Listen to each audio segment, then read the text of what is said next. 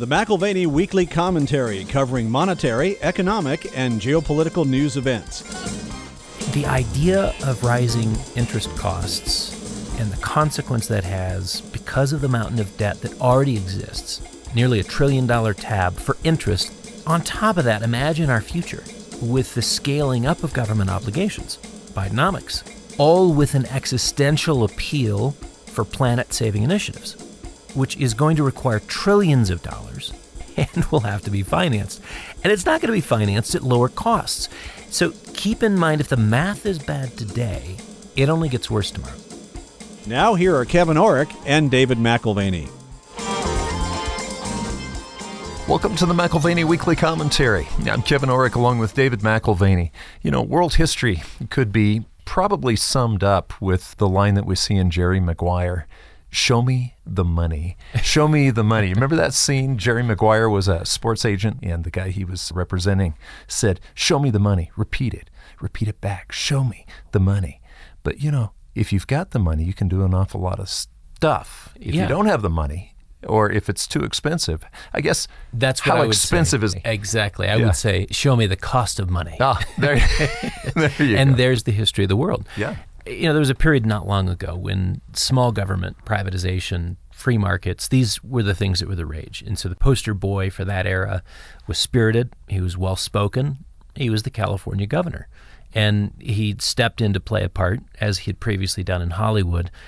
In this role, he was casting a vision of victory for the Cold War, and he was looking through the morass of government regulation and red tape to something that he viewed would be more efficient, more effective, more productive, and create more wealth. And I think ideas matter, but there is also proper attribution that's necessary to factors that drove the economic successes of the Reagan era. And if you don't account for them, you're going to miss something really critical. Show me the cost of money. Not all those factors are duplicable today. And in some cases, they're moving in the opposite direction. So backing the success of that president's economic agenda and sort of the geopolitical assault against the Soviets was the debt markets. Mm-hmm. Long-term trend in interest rates, by coincidence, was adding energy to his policy ambitions. And this is a long-term story. Interest rates began to fall in the same year he was elected. And of course, he took office in 81, was almost killed in March of 81, if you remember that. Yeah, I do. Very much so. Yeah, in fact, it is interesting because we were able to run on an awful lot of debt, but we only had $1 trillion. From George Washington to Jimmy Carter, we had built up $1 trillion worth of debt. I think it was under the Reagan administration that we tripled that. That's right. But through this whole period of time, those two administrations, there's this major reversal of trend, definitively marking a reversal in trend as he took office in 81, and it continued to progress downward through his two terms. Interest costs decreased substantially there, and it provided greater latitude for a lot of things. It provided greater latitude for corporations to explore growth opportunities, and it provided a greater range of opportunities, ideas that wouldn't have been economically feasible, and yet as the cost of capital came down, they were on the table. They would be profitable, could be profitable. What you see is that markets take risk when rewards are possible. Higher interest rates limit the scope of rewards for any risk that's taken. And the opposite's true too. As you lower interest rates, you're increasing the probability of success, you're increasing the rewards for the risk taken, all else being equal. Yeah, and so from an interest rate cycle point of view, we went through 40 years. You bring Reagan up. I mean, 1981, I was just getting out of high school. Interest rates have been falling, Dave, since I left high school. We had a 40-year run, and this is the first turn in my lifetime since I was a kid. Yeah. But, you know, Reagan, he did take office as the interest rate cycle had turned. The interest rates have been coming up all through the 1970s. But Biden, you know, whether you like Biden or whether you don't like Biden, it's sort of bad timing, isn't it? When you have a turn in the long-term interest rate cycle, everything's going to cost more money. He's not the poster boy for free markets. He's not particularly well-spoken. He may be spirited, but more in the sense of being angry and maybe tired. 353 vacation days so far in his administration. That's 39.2% of his presidency, which he's had to take off. So angry more than spirited. Bumbling more than well-spoken, and I don't think he's particularly able to be let alone act the part as commander-in-chief. No vision for ending a new Cold War, and there is a clear ambition. It's the opposite of Reaganomics, to recreate an FDR superstate, replete with miles of red tape and mountains of regulations. So add to this unfortunate headwind, again, there was tailwinds for the Reagan administration, but now you've got the unfortunate headwinds Biden faces from the rising cost of capital. When Jim Grant says that interest rate markets are long trending, he's 100% correct. 22 years is the shortest directional trend in U.S. interest rate history. 40 years is the longest. And we just finished that 40-year period. I think about ancient civilizations and the guys who were trying to discern the future truth, and they maybe cut a lamb open and read the liver, okay? Or go outside at midnight and they'd look at the stars and see where the planets were in relation to the constellations. All of those things probably had virtually nothing to do with the clarity that they could have had if they would have actually just looked at the cost of money. You can see the future if you can see the cost of money going forward. Well, I'm in debt to Jim Grant in the books that he's written, and one in particular, The History of Interest Rates in the United States. He wrote this back in 1992, Money of the Mind.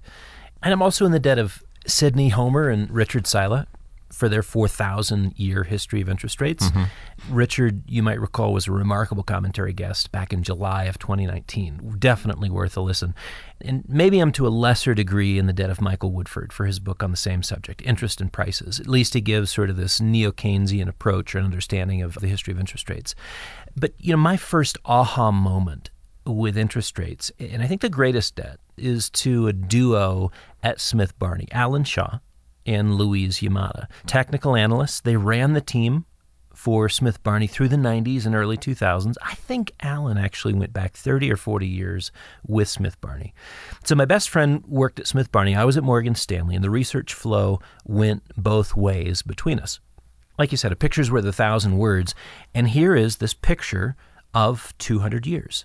And the line marked out a number of jagged peaks and serrated valleys, and they told a tale far more impactful than looking at interest rate changes in terms of its daily volatility, or even if you're looking at a short-term 1-year price trend. What does this mean? Where is it going? The overall trends in assets don't change that often. But when they do, it's consequential. When they do, it's lasting. Well, for the person who's ever purchased a house, you realize just a couple of years ago, your mortgage that you would pay, let's say you put 20% down on a house, your mortgage right now would be double what it was a couple of years ago. So that applies everywhere you go. I mean, government debt is just like that. And if you look at how much interest rates have risen, and we're not talking just a couple of years of rise. What you're talking here, Dave, is possibly decades. Yeah, exactly. The long trends are not months. They're not quarters. They're not years, but decades. And Yamada reflects on the context of the current rates market. She's quoted in Grant's Interest Rate Observer. She says, from a technical perspective, the 40-year cycle of declining rates from 1980-81 has ended and is reversed into a new rising rate cycle, which could last for years.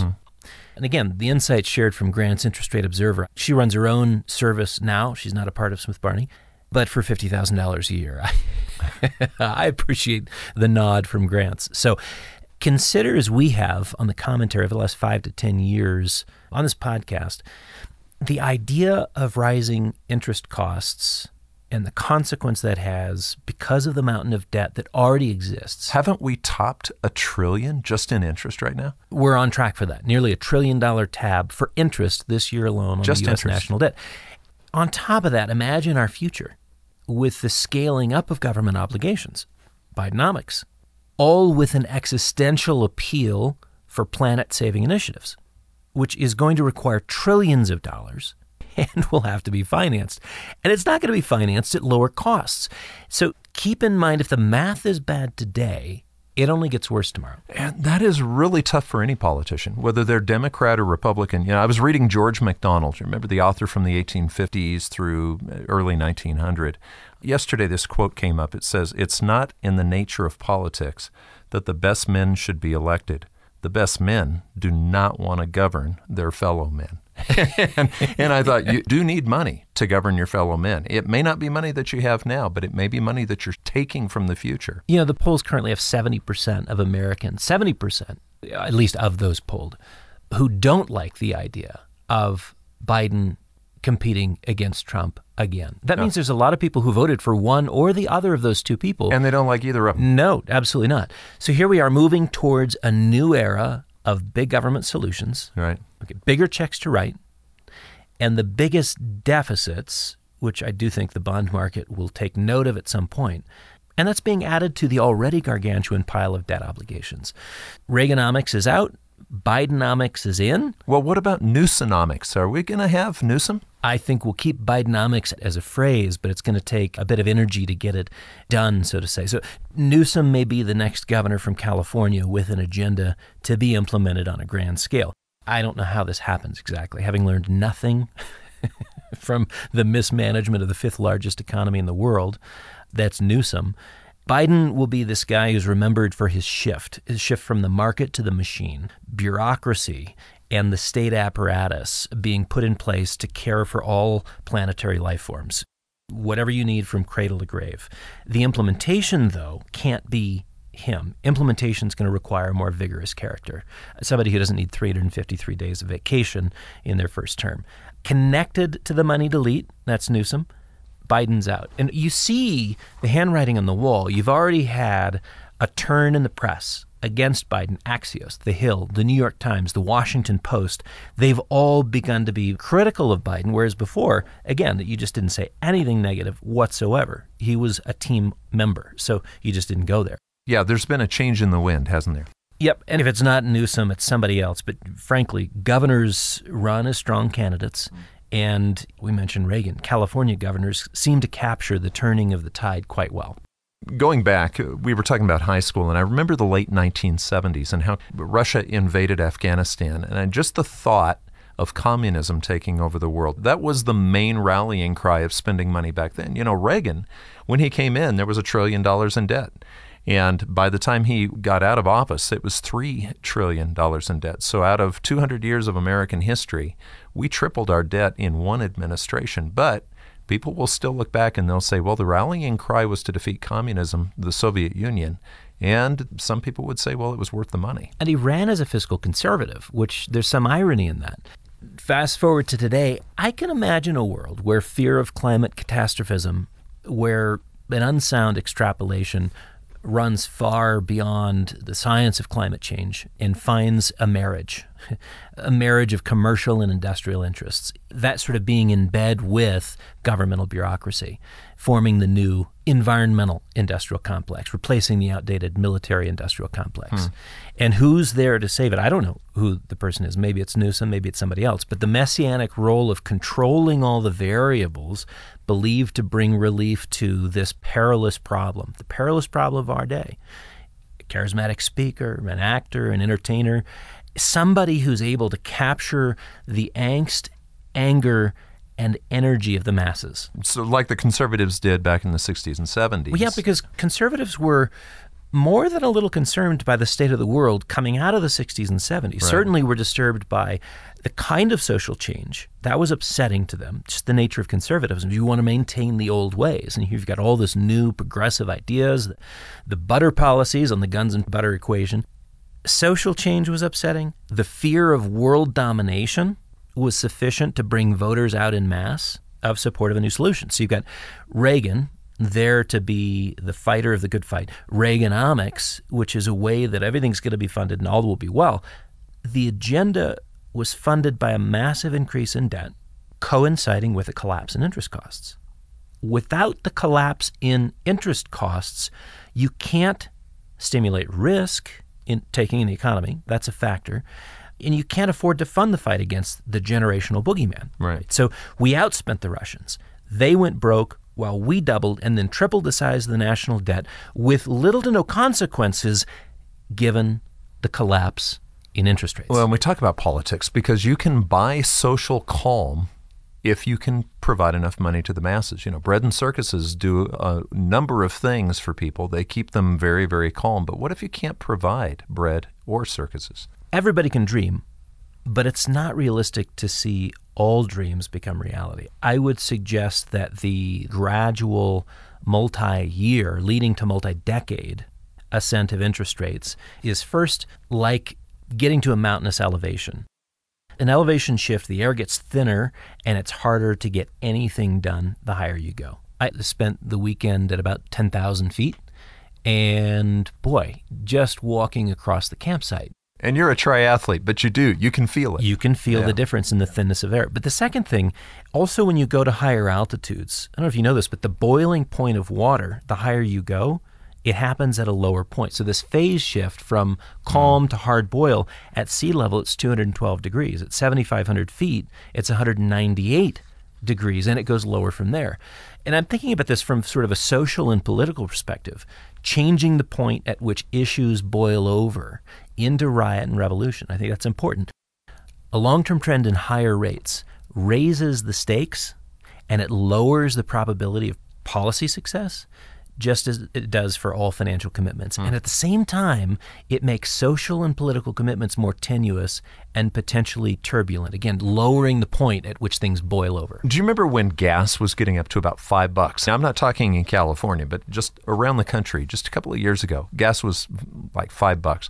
Now gas is not quite half that. And I think people, when they're looking at the energy markets or what it costs to actually go somewhere, it actually carries over to an awful lot of other things, because I know we're still seeing much higher inflation in just about everything else that we're buying. But gas is cheaper, and it seems to have put a calm in this social boiling, what you're talking about. Already priced into the crude markets is this idea of a slowing global economy. And so we've been the beneficiaries of that. Of course, the Biden administration also sold a number of barrels of oil out of the Strategic Petroleum Reserve. And now you've got the Energy Secretary vowing to refill the SPR by the next presidential term. So oil, could it go higher as we refill before the next election? Would the CPI go higher as oil goes higher? It's likely. So Bidenomics means that the ebb and flow of inflation is early in its life cycle. We saw 9% inflation last year at this time. And then last week, we've got a CPI print, which is reason for good news. Last week, the news of inflation reprieve. And the markets are happy about that, gleefully celebrating that if inflation's not moving higher, then interest rates don't have to either. And of course, there's a little pep in the step in the stock market as a result. Not that they need an excuse, but they need an excuse. Well, but I think we're going to have pockets of inflation, which will flare. And there'll be the carve-outs, other items which will continue to rise unimpeded. But what if gas starts going back up? I think you got to watch the energy markets very closely. The June CPI, just to give you a sampling of some things, that report, year-over-year transportation costs up 8%. Shelter up 7.8, electricity up 5.4. There's your inflation, yeah. Food away from home higher by 7.7. Gas utilities lower by 18.6. Gasoline lower by 26.5% year over year. Fuel oil down a whopping 36.6%. So the next surprise higher in the inflation numbers will be with resurgent energy prices, I believe. So you look at the supply and demand dynamics over the next 3 to 5 years, and within the energy space, you've got a very bullish case that can be made there. That's good news for the energy investor. It's bad news for the inflation fighters, because monetary policy doesn't necessarily dictate the full outcomes. There's not this clear correlation between tight monetary policy, low oil prices. Those supply and demand dynamics within the energy infrastructure are quite different. So you remember Volcker. If we're going back to the days when I was just getting out of high school, Volcker is remembered for raising interest rates, but most people forget that he actually thought that inflation was under control and he lowered them. And that's the mistake that this administration could make, too. I'm speaking of Jay Powell and the folks at the Fed. We've said it before, Volcker made that rookie mistake. He assumed that the first downtick in inflation was justification for a victory lap, and the reduction in interest rates, which he first initiated. He lowered them, and then when the inflation beast surged again, shortly thereafter, rates had to go uncomfortably high as a countermeasure. Long bonds went to 16%. The prime rate went to 19%. So watch the energy markets. Okay, so we're talking about Bidenomics versus Reaganomics. Let's just take all the other differences out of the equation. If we just looked at interest rates, there's not a chance that this is going to work. It's costing too much money already. $1 trillion in interest? I read a book early on. I was probably 12, 13 years old when my dad assigned this to me. Ideas Have Consequences. So I don't remember who wrote the book, Ideas Have Consequences. Failing memory. Does this happen the closer you get to 50? Well, you know what? I do know that phrase, all the years that I've known you, the phrase has come up. It's like, Kevin, ideas have consequences. So we could look at Reagan, we could look at Biden, and we could say, okay, different men? Yes. Different assumptions about how to achieve the common good? Certainly so. But different dynamics in the interest rate market. There is the critical issue that I think lowers the probability of Bidenomics getting airborne. A couple weeks ago, we talked about the spruce goose. This, right, again, like the spruce goose, so big and weighted down, it never gets out of ground effect. Mm-hmm. And in turn, I think this is where it gets really interesting. It's not as if anyone instituting a new policy admits defeat. Actually, it does happen in other forms of government. We saw this in the UK. Liz Truss says, here's what I'm going to do with the economy. The bond market revolts and she gets thrown out. I think she was in office, 11 days or something. So, policies can be turned on their head under different forms of government, but not in this one. So I think we see a government bureaucracy turn militant and double down their efforts, double taxation, double down on a project that has impossible odds of success in the context of rising rates. There's a generosity even with bad ideas when you've got free money on offer. And when the free money gets expensive, then everybody and everything functions differently. Well, and to get everybody on board, often you have to have things that will raise the emotion of the country to be able to say, yeah, we're going to tax you. I think of World War II, Pearl Harbor was necessary for some. I mean, Churchill danced when he heard about Pearl Harbor because that was going to be what created the fear of the enemy in Americans. The Lusitania going back. I mean, we can go back to historic events. You somehow have to have a catalyst that creates fear and resolve. Yeah, and I think any mandate that is fear-driven, this is just on a personal note, any mandate that's fear-driven is one that I'm naturally suspicious of. Whether it's a conservative mandate with the rallying cry of emigration and, we're all going to be overrun and nobody's going to have a job and kind of the move towards hyperbole, or concerns of Cold War catastrophism like Reagan in his day, or liberal battle cry tied to the existential plight of the planet. Threats may be real, but to motivate the masses, they're often overstated. Yeah. Or you may have an event that actually solidifies it. Yeah. In this regard, I think voters are used like pawns in a game. Useful energy, they bring necessary dollars to accomplish the ends of policymakers. So means to an end. Political rhetoric is therefore it's necessarily divisive. And concerns are necessarily overstated, regardless of your political party. And various polls have been done on this. Fascinating. 60 to 70% of voters just want to live their lives and be left alone. It takes emotionalism to get them off the couch into the voting booth. Politicians, in that respect, are extremists and inventors of mass psychosis. At least that's what's necessary in a democracy. Yeah, but it still goes back to what's the cost of money? Because none of these things can be pushed through without money. Right. So why wonder at the outcomes of public policy? Why linger on the Inflation Reduction Act, the CHIPS Act, the Infrastructure Investment and Jobs Act, a couple of these things that have come through? It's just the beginning. It's just the beginning for this new era of big government. We think of them and we linger on them because the balance sheet won't take the strain, because there's already insufficient income to pay for them, and because the cost to borrow in order to deficit spend our way towards success is already on an upwards trajectory. So whatever brand of public policy you prefer, whether it's Reagan's or Biden's, recall that rates matter. And we're in a context where, again, long trends, think of this, the interest rate trend today is not your friend. Well, one of the ways that you can pay for things without necessarily borrowing the money is you just print it. I had a conversation today with a client. Dave, I hadn't talked to this lady for 25 years. We lost track of each other. But as we were talking, I started remembering her. She was in Washington, D.C. She was a client back in 1992. She bought $70,000 worth of gold from me at that time. But because of business expenses, over the next couple of years, she had to sell it all back. She said, would you just, entertain me? Would you tell me what that would be worth today? So we went back and calculated it.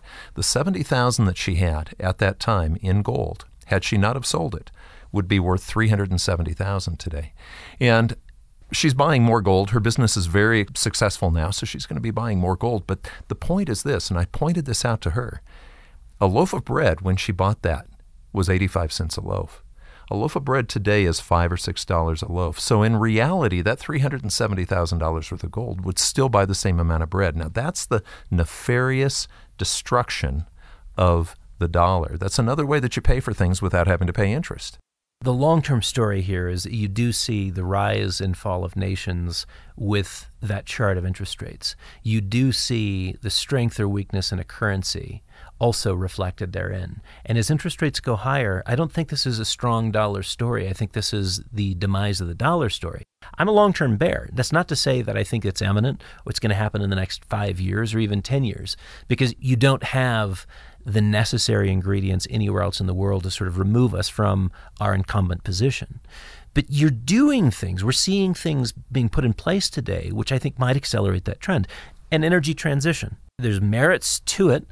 I think it's constrained in some respects by the resources available. We can't snap our fingers and get all the lithium and copper and other elements that we need instantaneously or even over a 20 or 30-year period. And unless we're convinced it's survival alone that gets us to spend that. Even if we're convinced, there aren't the necessary resources to make it happen. Everyone assumes that you do have sort of this supply elasticity with natural resources, and it's just not the case. Mm-hmm. It's just not the case. An energy transition will cost tens of trillions of dollars.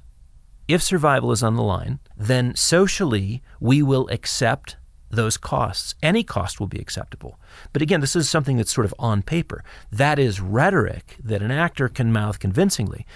To pay for the world of tomorrow, as dreamed of today, will entail nothing short of the death of the dollar and an upset to a way of life which has been improving exponentially, not only for the United States, but the entire planet for 2 to 3 centuries. I'm not saying that there's not a disparity between rich and poor, but the poorest have a better lifestyle today and have over the last 2 to 3 centuries than they have at any other period in world history. The last thing that Eisenhower basically said before he left was, watch the military-industrial complex. They are self-serving. And it was interesting as a politician because he had been in the military, obviously, and he had been in politics. And he warned America, don't let it get out of hand. Yeah, so if your business is selling weapons, you always need an enemy. And you might even encourage poking when you're there.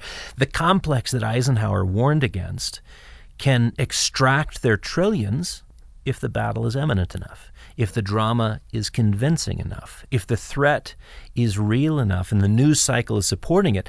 Thus, the conflict narrative. The conflict narrative is so vitally important. Conflict with whom? Conflict with what? Are we fighting against them? Are we fighting for our survival? Who will have sufficient potable water? Who will have oxygen to breathe? Will our crops survive a veritable inferno? Who's going to be fed? There's always some truth in a policy appeal. How much is debatable. That's why I would contrast between climate catastrophism and climate change. My primary point, and I think this is best sketched, I mentioned the Richard Sila interview back in 2019. And my primary point is sketched out in Homer and Sila's 700-page book on the history of interest rates. It's worth quoting them. In the charts and tables of interest rates over long periods, students of history may see mirrored the rise and fall of nations and civilizations, the exertions and tragedies of war, and the enjoyments and abuses of peace. They may be able to trace in the fluctuations the progress of knowledge and technology, the successes and failures of political forms, and long, hard, and never-ending struggle of democracy with the rule of tyrants and elites. So, as boring as it sounds to study decades or centuries or millennia of interest rates, you actually are studying history and possibly a lot better than reading, say, a lamb's liver. You're possibly able to predict somewhat the future event. It was fascinating. I had a great conversation with my oldest son. One of his summer assigned readings was Confessions of an Economic Hitman. And for him to see that public policy and interventions get you gifts with strings attached, the way the IMF and the World Bank has done, the way China is doing now throughout the world. Here, little country, borrow from me. All of a sudden, economics was alive. There was more to it than a flat statistic.